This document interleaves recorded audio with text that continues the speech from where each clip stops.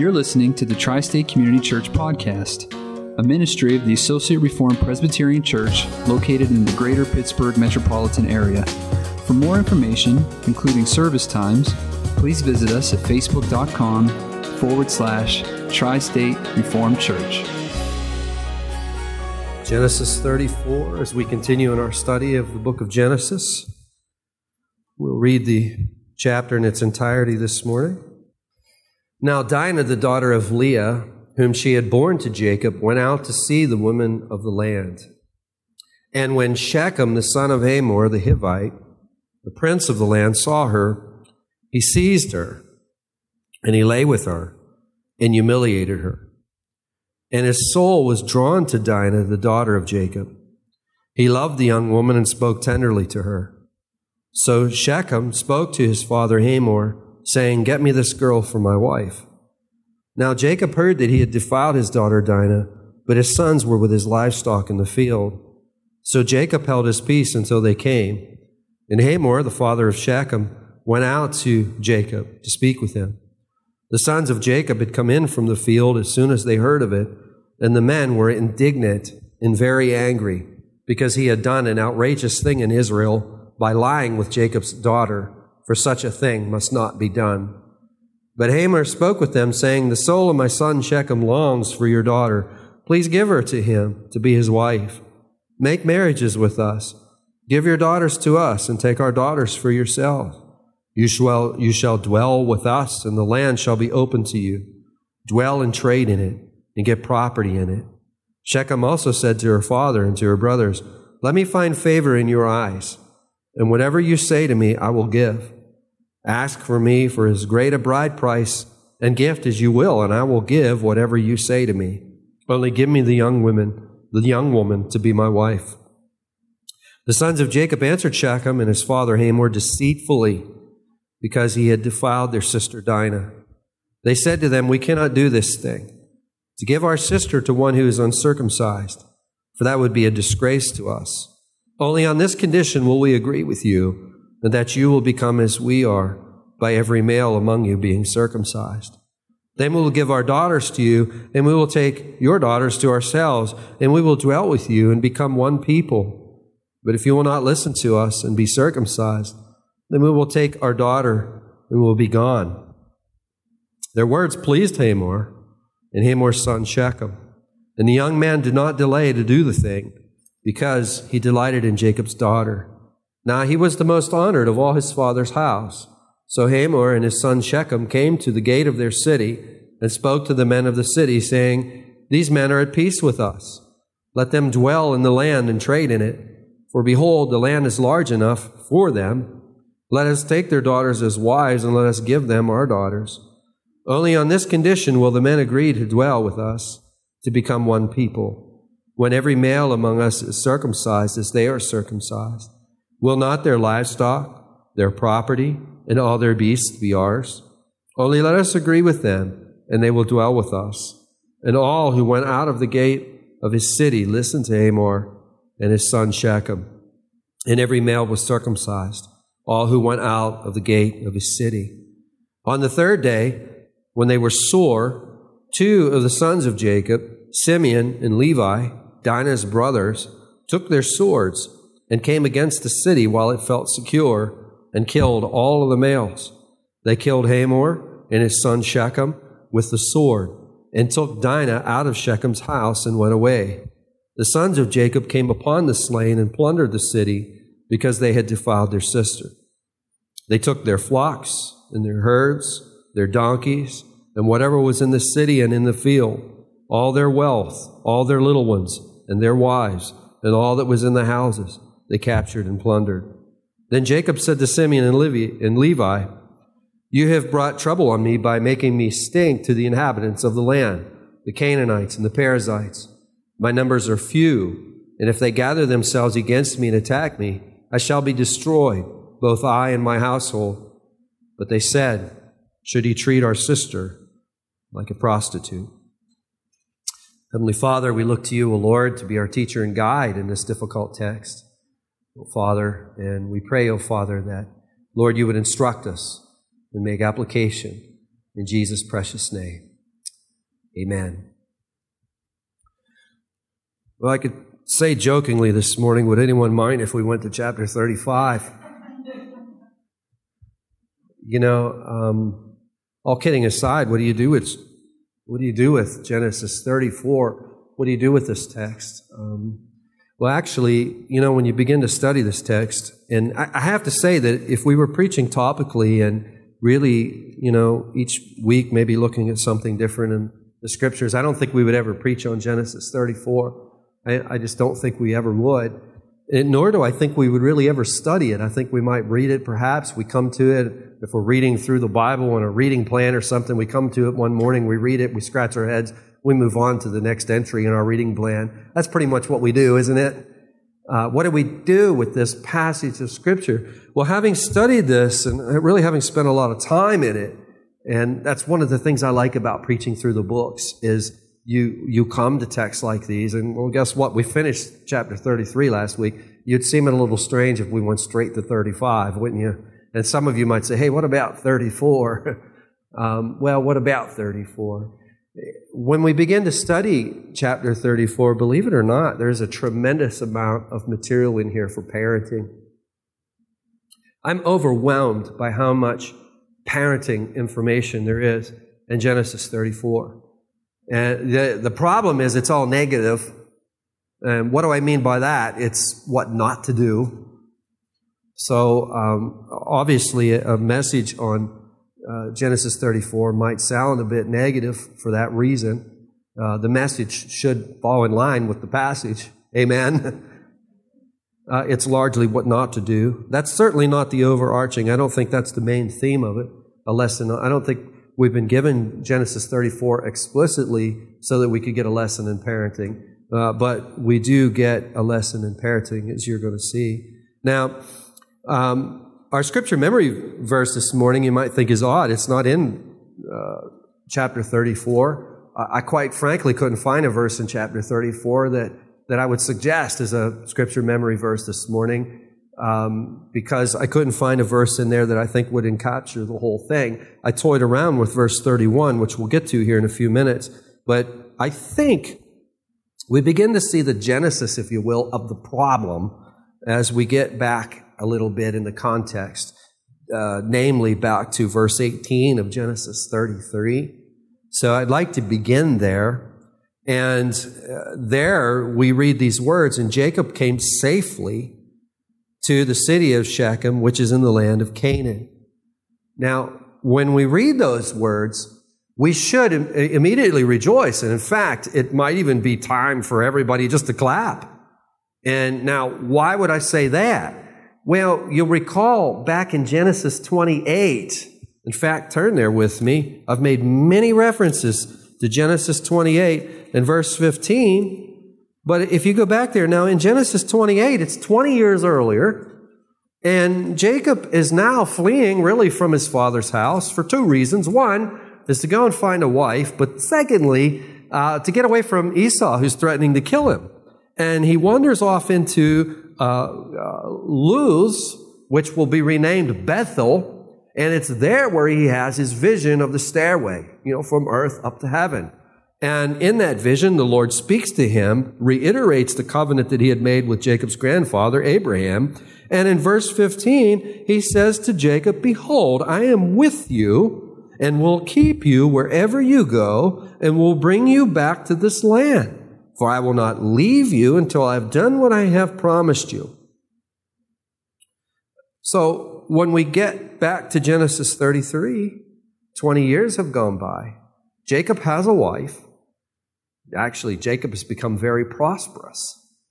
And here we are in verse 18, and we read, "And Jacob came safely to the land of Canaan." And for that, we clap. The Lord has made good on his promise. And it's good for us to seal this because this is faith-strengthening stuff here. God had promised Jacob that he would be with him. And here we see God made good on his promise. God always makes good on his promises. And as we see God blessing and making good on his promises, we can be strengthened to know that he's going to make good on all the other promises, those of which have yet to be fulfilled. So this is faith-strengthening stuff here. Now, that is the high point of the verse, but there's a low point to the verse. And what is the low point to the verse? What is Jacob doing in Shechem? Shouldn't he be going back to Bethel, to the house of God? Bethel means house of God. That's where he made his vows. And that is later where the Lord will redirect him in chapter 35. So we got to ask ourselves, what is Jacob doing in Shechem? And notice, well, first of all, if we lived in this time, we'd say, well, Shechem, that's a pretty wealthy joint. That's a pretty wealthy place. There's a lot of commerce in Shechem. There's a lot of action in Shechem. The pastures are very green in Shechem. And if you look at the latter part, or the last part of verse 18, we're told that Jacob camped before the city. Now, this may remind us of something. Some of us who've been in this study for a long time, if you can think all the way back to Genesis 13, which was quite a while ago. But there, Abraham and Lot have to separate, don't they? And Lot, Abraham says to Lot, he gives him first dibs. He says, you go your direction and I'll go the other direction. And Lot looks up and sees the beautiful fertile land down near Sodom and Gomorrah. And what does he do? He heads that direction. And he camps before the city of Sodom. And we know how that works out for Lot and especially for his family.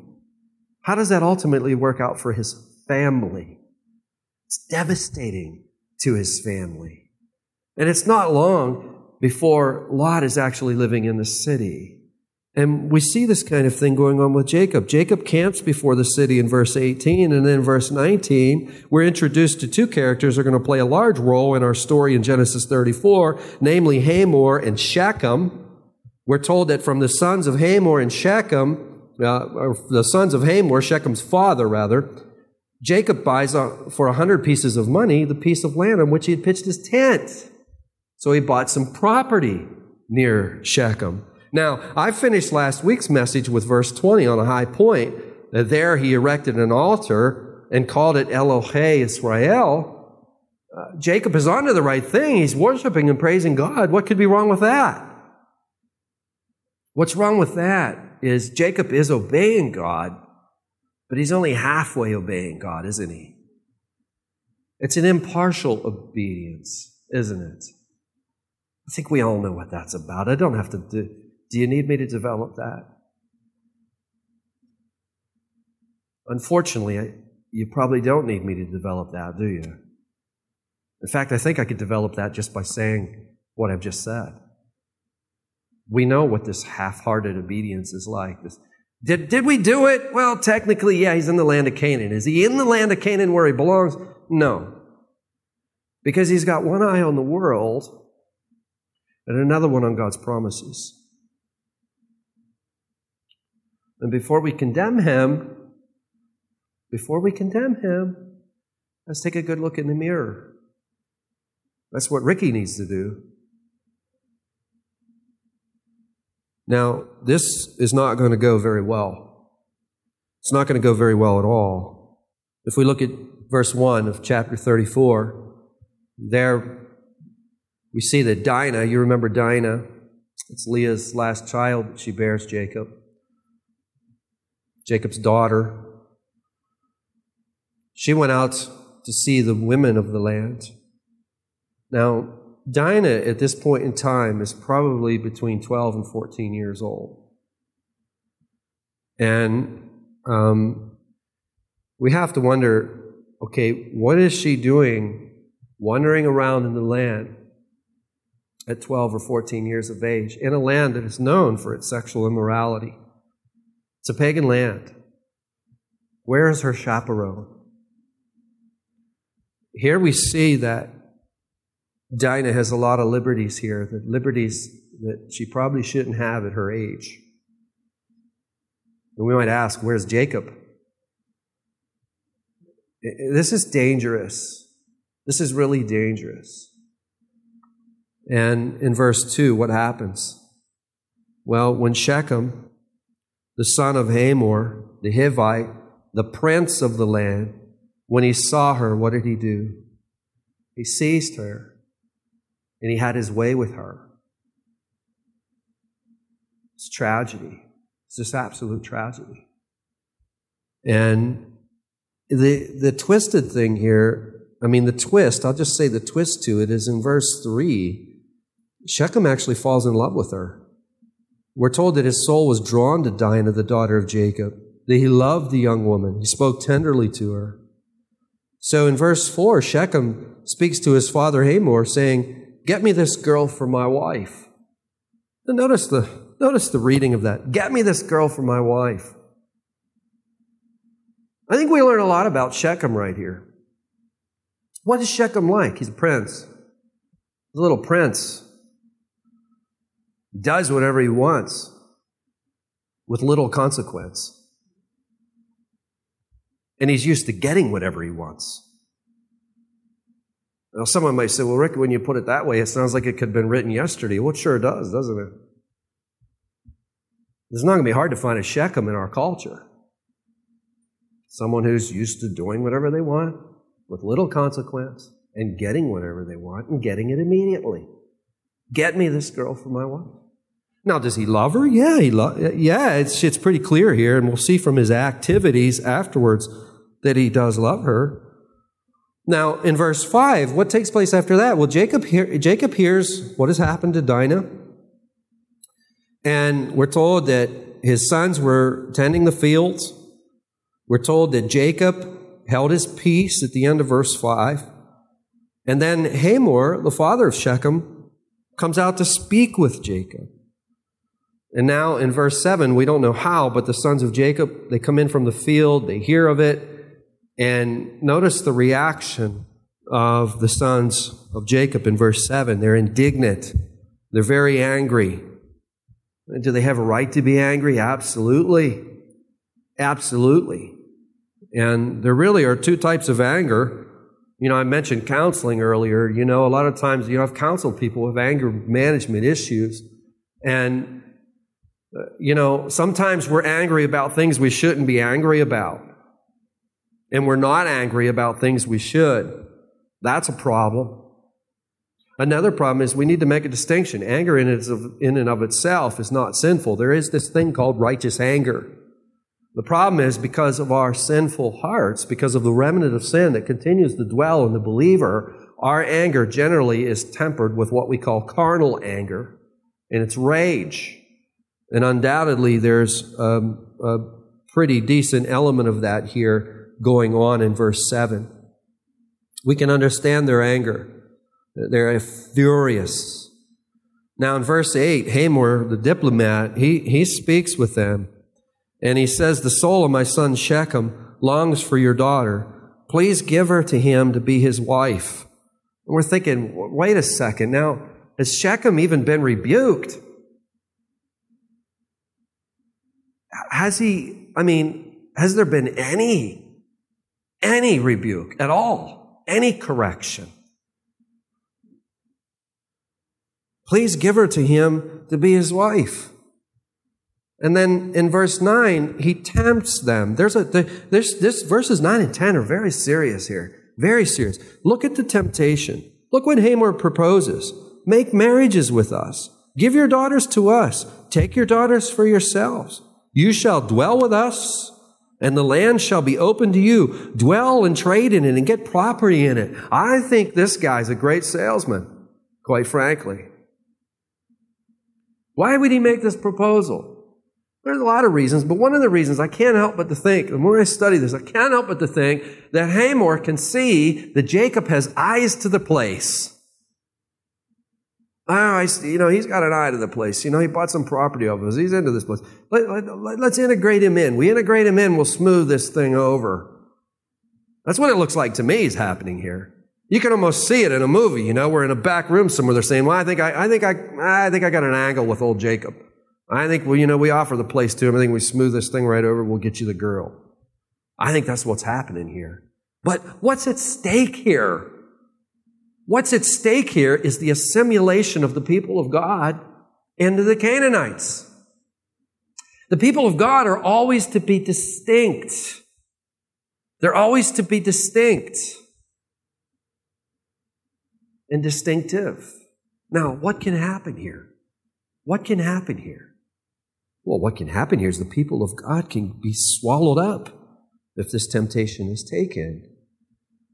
Now, at this point, Shechem chimes in, and he says to Jacob and to Dinah's brothers, he says, let me find favor in your eyes, and whatever you say to me, I will give.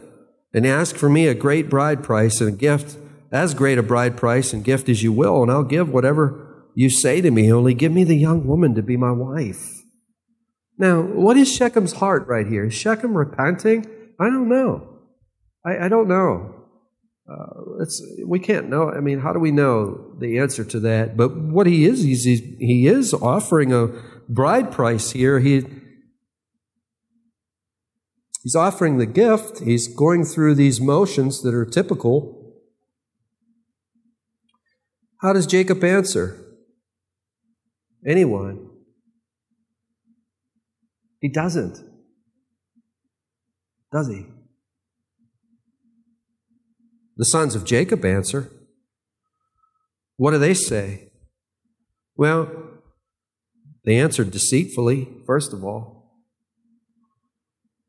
They got a reason for it. They defiled their sister, Dinah.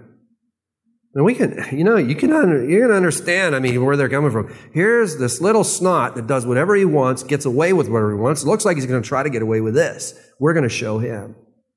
You can see that, couldn't you? I'm not defending this in any way. There's nothing in this whole chapter to be defended.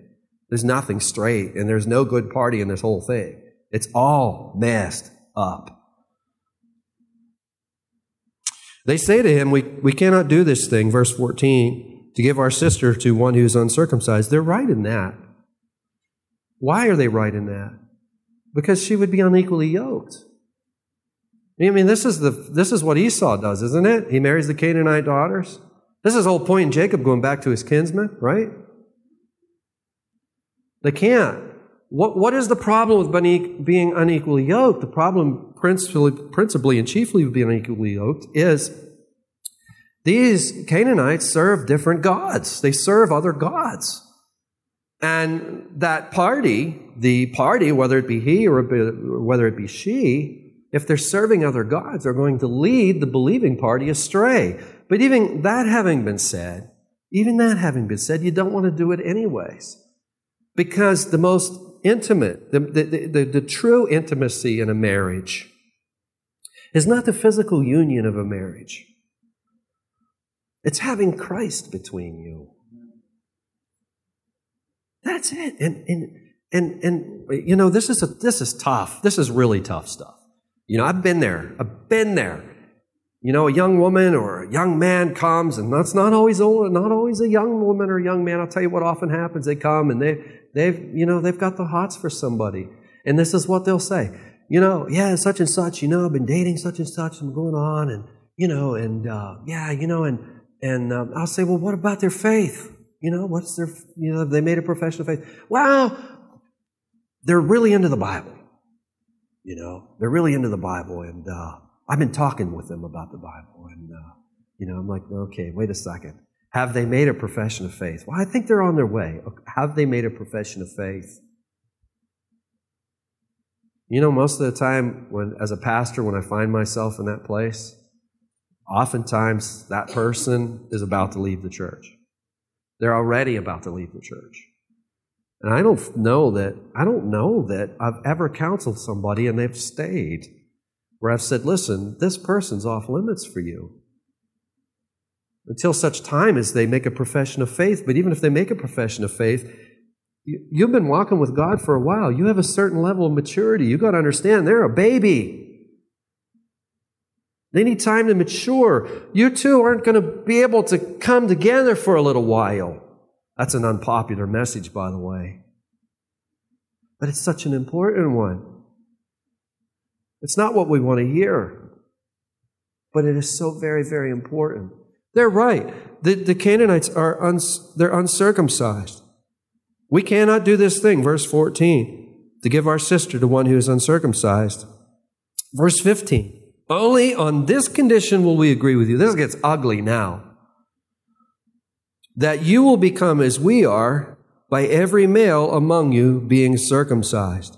Then we will give our daughters to you, and we will take your daughters to ourselves, and we will dwell with you and become one people. Okay. Can they become the people of God simply by going through the external rite of circumcision with no explanation as to what circumcision is about? Circumcision in this dispensation is playing the role that baptism would play in our current dispensation. It's the putting off of sin. It's regeneration, becoming the people of God. It's entered in trust and faith. Simply going through the rite of circumcision isn't going to make a person the people of God any more than dousing water on them is. You follow me? I'm hoping for heads all going like this. Now, what's going on here is really ugly. What they're using the sacred sign of the covenant in order to deceive. This is really sacrilegious, isn't it? This is bad. In verse 17, though, verse 17 is kind of interesting. They say in verse 17, if you will not listen to us and be circumcised, then we will take our daughter and we will be gone. They say they're going to take our daughter. Okay, they're just referring to their sister as our daughter. Actually, they're playing the role of the parent right now because Jacob is standing there silent. But let's ask this question. Where's Dinah? You know, you can read this passage and forget about Dinah, can't you? That's amazing how you can do that. She's the one that's been violated. Where is she? It appears that Shechem has her at his house. She's at his house. That sheds a little bit of light on Simeon and Levi's actions that we'll see here in a few minutes. Again, I'm not condoning these actions, just trying to explain what's going on. Now, in verse 18, Hamor and Shechem, they're pleased by what they hear. Shechem is excited. He doesn't delay. He goes right off to the city gate. We're told he's the most honored of Hamor's sons. And Hamor and Shechem begin selling this thing at the city gate. In verse 21, they say, these men are at peace with us. Let them dwell in the land and trade in it, for behold, the land is large enough for them. Let us take their daughters as wives, and let us give them our daughters. You see what's going on here? It's satanic. It's an attempt to assimilate the people of God into the people of Canaan. Now in verse 22, they begin to sell this idea. What do they got to sell? This is a tough sell. What are they going to sell? They're trying to talk all the males in the whole city to undergo this painful surgical procedure. Now, I think these guys are salesmen, man. I think they're salesmen big time. They say in verse 22, only on this condition will the men agree to dwell with us to become one people. When every male among us is circumcised, as they are all circumcised. I think we can hear the crowd go, oh, yeah. Oh. Well, that's expected and anticipated. All right, we got to sweeten this thing up. One way to sweeten it up is to appeal to the pocketbook. One way to sweeten it up is to appeal to the pocketbook. Why does the pocketbook come up so much in politics? Because that's how you sweeten the bill of goods, is with the pocketbook. These guys are politicians. Verse 23, will not their livestock, their property, and all their beasts be ours? Look at the potential we have here. Only let us agree with them, and they will dwell with us.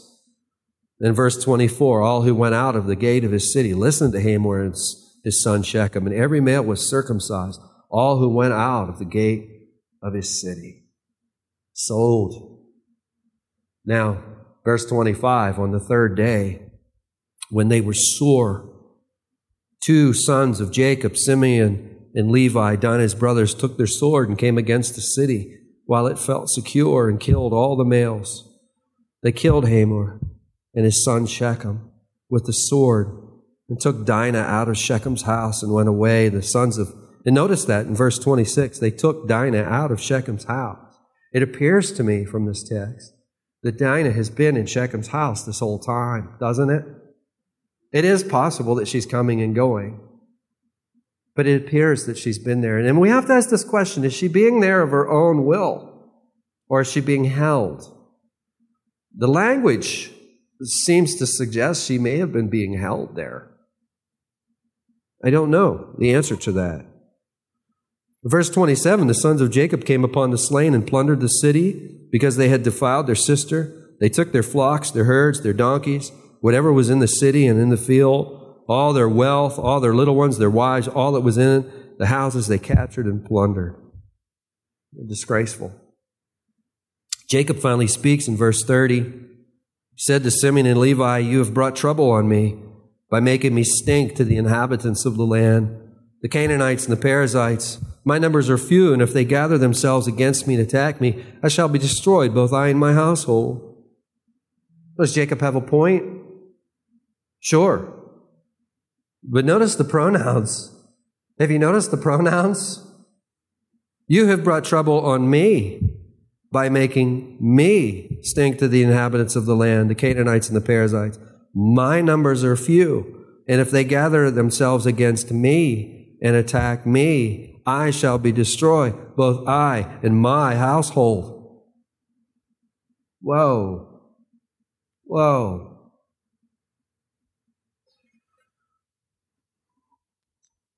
It's almost all about Jacob, isn't it? How do they respond? How do the brothers respond? This question hangs out here. It's so interesting. They say, should he treat our sister like a prostitute? Now, I almost made that our scripture memory verse this morning. You know, it's hanging out there, isn't it?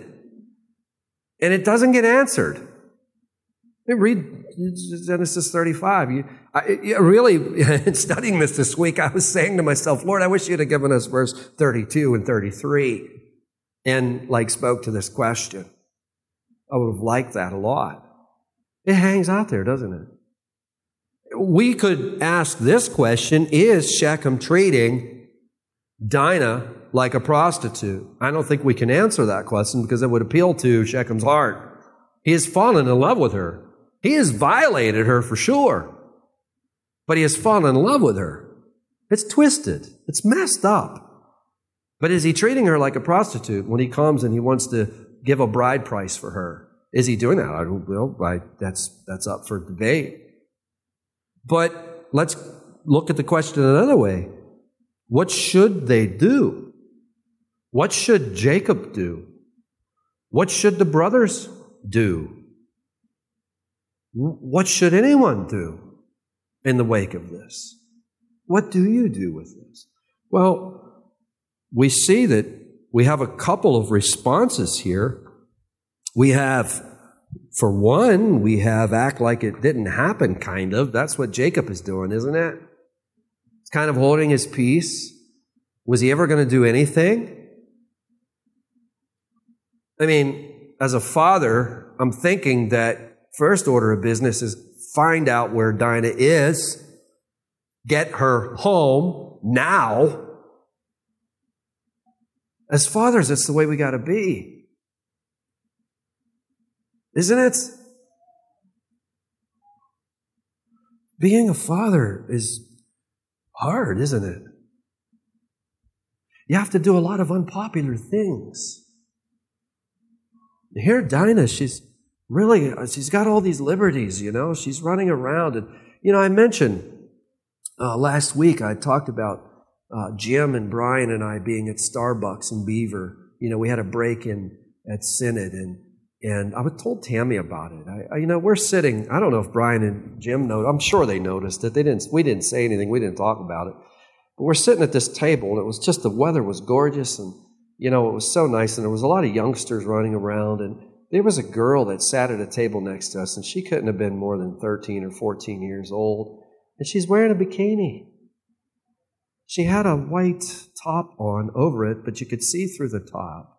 She had a bikini top on, and all she had on was bikini bottoms, and she's running around Beaver.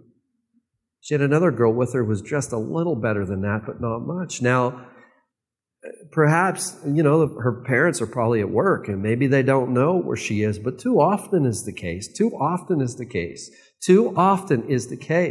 where the parents do know these kids are dressing like this and running around. Listen, I've been there. I've had to say, listen, where do you think you're going? You're going to get a protest about that. I can tell you right now. You're not going to be like real popular when you say, you get back in your room and you try that again. Well, I don't want to. Well, then you get in your room and you stay there. I'm not suggesting you change those clothes. I'm demanding that you change those clothes, or you're not going anywhere. No means no. That's what it means when I look it up in the dictionary. What does no mean? It means no. You go in, you change those clothes, or you're not going anywhere. The decision is yours, not mine. It's unpopular. It's unpopular. But there she goes. She's out there unchaperoned, walking around in a dangerous world. Doesn't understand that world. She falls into this thing. Where is Jacob at in this? I think I would want to know where Dinah was. It doesn't seem to me that the first order of business, where's Dinah? Let's find her. Let's hug her. Let's love her. We don't see that in the text, do we? Jacob is kind of like acting like it didn't happen. How about rage? Is that the answer? Righteous anger. I made that distinction earlier because I want you to understand anger is warranted here. Righteous anger. Carnal anger is never warranted.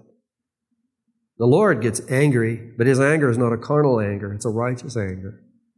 Being angry does not necessarily constitute sin. There are things that we should be angry about. The violation of a daughter would be one of them. In fact, us as the people of God should be angry as we read this story because this happened to a sister. But carnal rage is not the answer, nor is deceit. Is there ever a time where deceit is the answer? No. Jesus solves the biggest problem that we have, and He does it without deceit. There isn't any deceit in Jesus in any way, is there?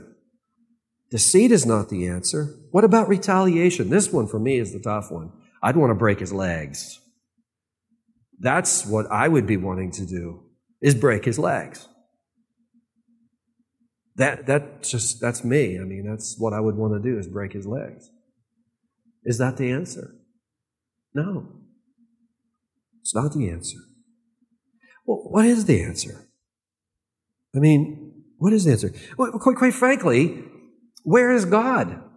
If you noticed, I wanted to go through each verse like I've done a second time. And we've read it once. We've went through it verse by verse again, practically. And where is God mentioned?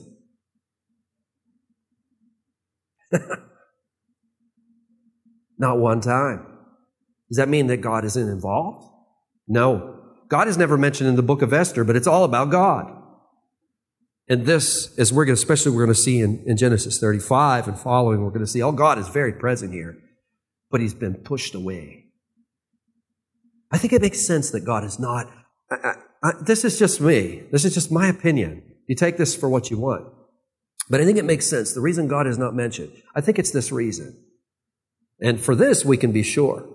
If you're going to forsake your responsibility, you're only going to forsake responsibility as you push God out of the way. You know, when you get up and you know there's something you should be doing and you're not tending to it, okay, you have to push God away in a sense in order to forsake that responsibility, don't you? You have to push Him away to do that. You also have to push Him away whenever you're angry in a carnal way. You've already pushed Him away.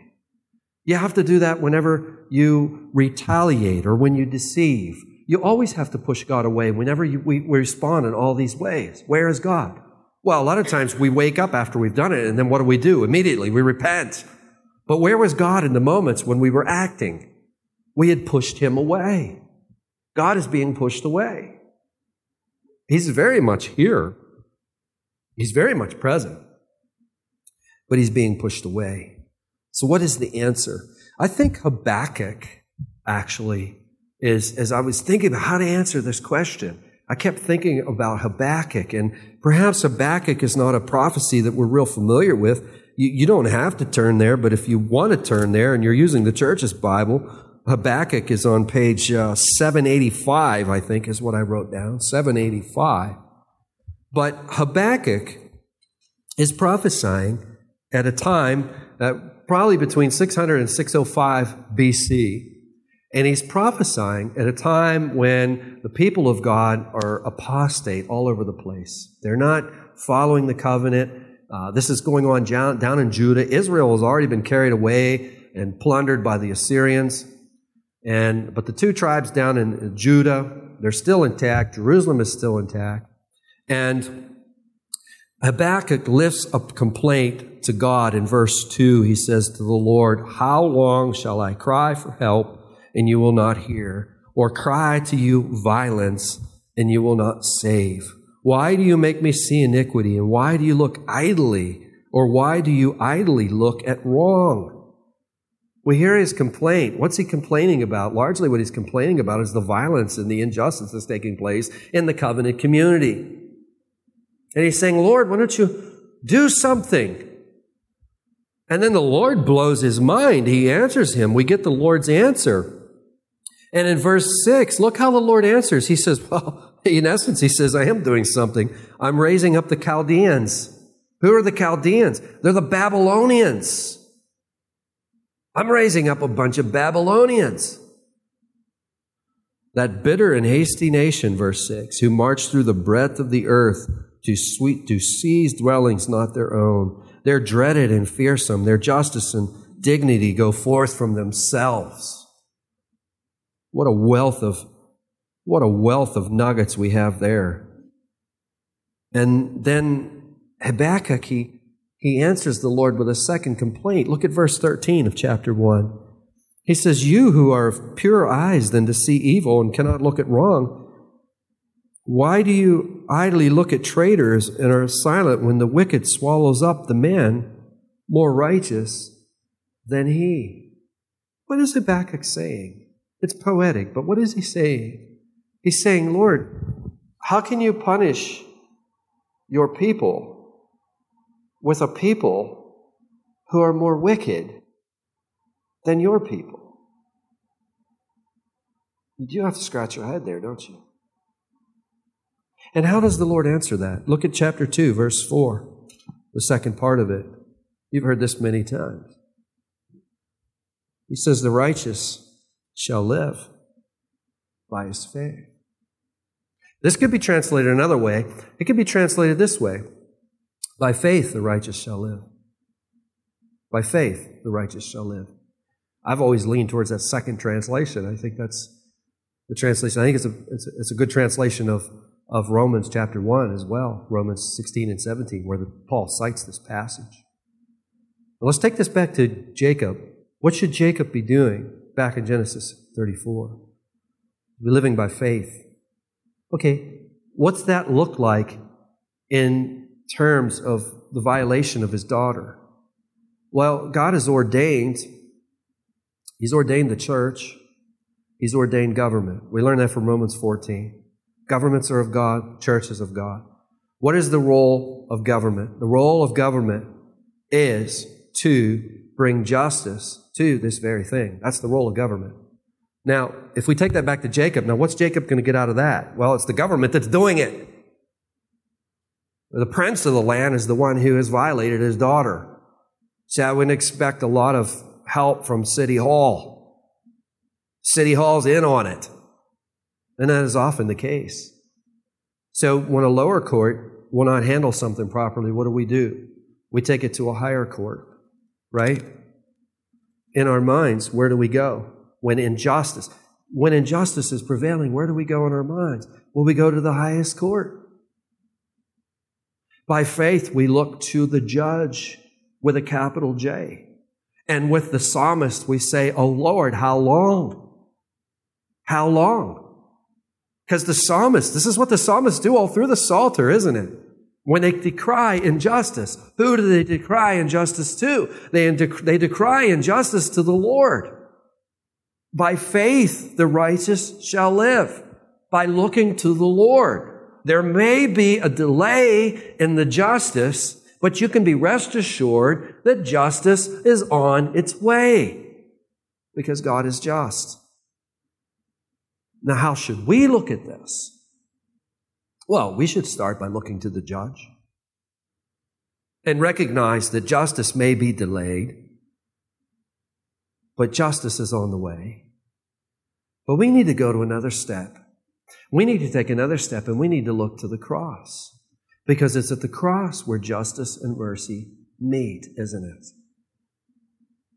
That's where justice and mercy meets, where Jesus takes the penalty of the sins whom He has come to save upon Himself, so that His justice could be satisfied, so that those wrongs could be atoned for. And the third thing we need to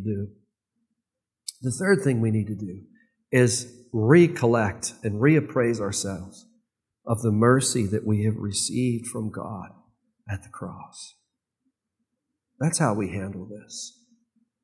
Retaliation, deceit, carnal rage, acting like it didn't happen. That's all unjust. We can't handle injustice with injustice, can we?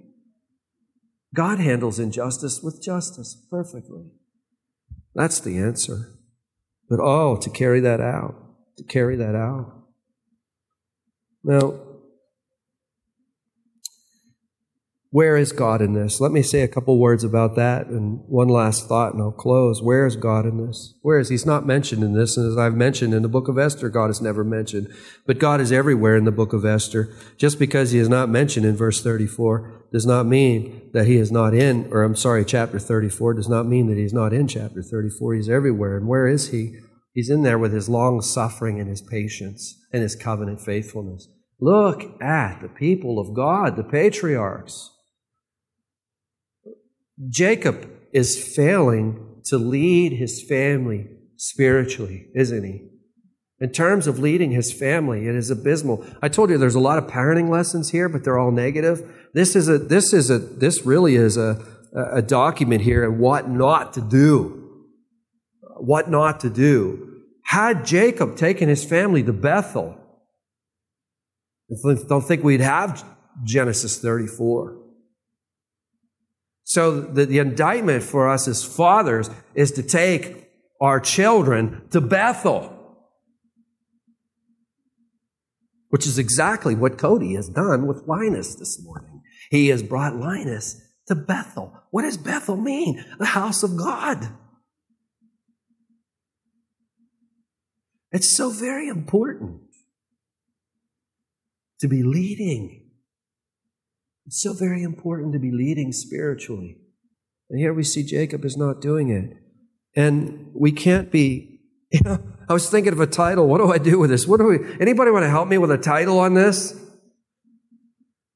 The title that I have chosen, it came to me yesterday as I was wrestling with this. The title I chose for this is Asleep at the Wheel. Jacob is asleep at the wheel, isn't he?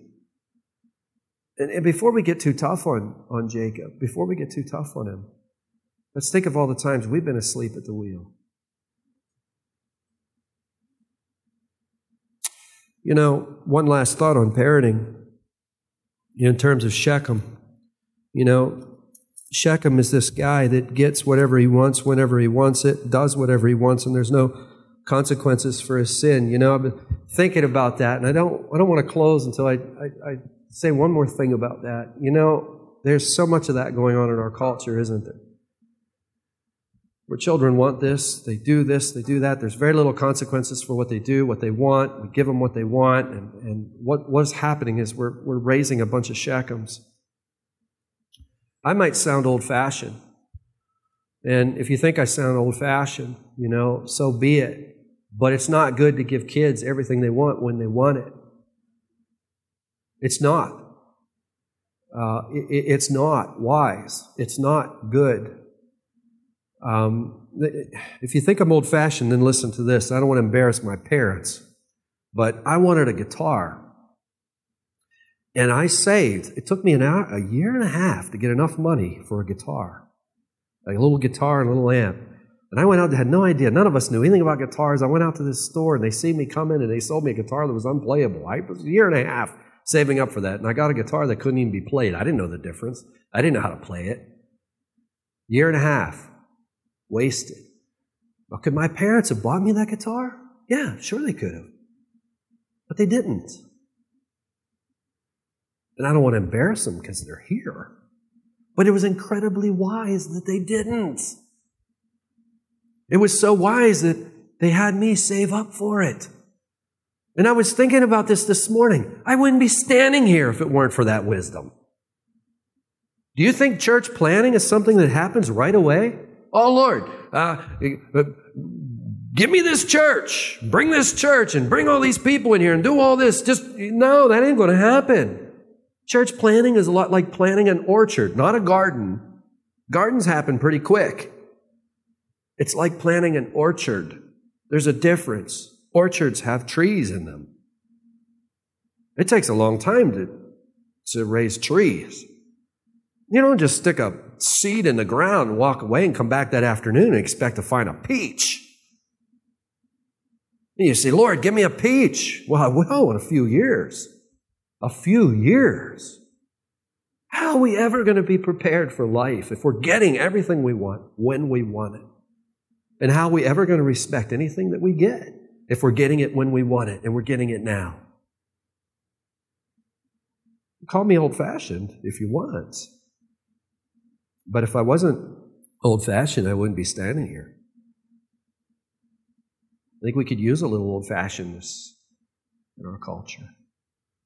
Okay, I'll quit. Let's pray. Heavenly Father, oh Lord, what a difficult chapter we come to, oh Father, with all these lessons that are largely in the negative. And oh Father, we have to get to chapter 35, and perhaps we should have just went to 35 this morning, that we could end on a much more positive note. But oh Father, I think we all understand these things, and I think we all strive for these things. And oh Father, as the people of God, as your chosen ones, oh Father, we do pray, and we pray, Father, you would fill our hearts, oh Lord, with wisdom, especially those who are fathers here this morning. Oh Lord, help us to first forgive us when we've been asleep at the wheel. As we look at Jacob's performance, Father, we recognize that there's times when we're simply asleep at the wheel. Jacob here is asleep at the wheel. Oh, Father, forgive us for those times. And oh, Father, wake us up. May Genesis 34, which was an obscure passage as we walked in this morning, now may become a passage of strength for us, as a warning to us that we'll see what not to do. Especially those of us who are fathers, may we look to this always and see this is not what we want to do. We do not want to do things like Jacob did them. We do not want to do things like Jacob's sons has done them. We do not want to raise kids who are like Shechem, who get whatever they want, whenever they want it, and there's no consequences for what they do. Oh, Father, this raising kids is so difficult. It is so hard, the hardest thing that we do. Oh, Lord, our congregation is full of young fathers, and our congregation so wonderfully is becoming more and more full of children. Oh, Lord, help us to never be found asleep at the wheel. But, oh, Father, lastly, we thank you and praise you for your long-suffering and your mercy and your grace. For, oh, Lord, you are very much there and working. Oh, Father, we thank you that your covenant promises are not compromised by Genesis 34. And we thank you and praise you in Jesus' precious name. Amen and amen.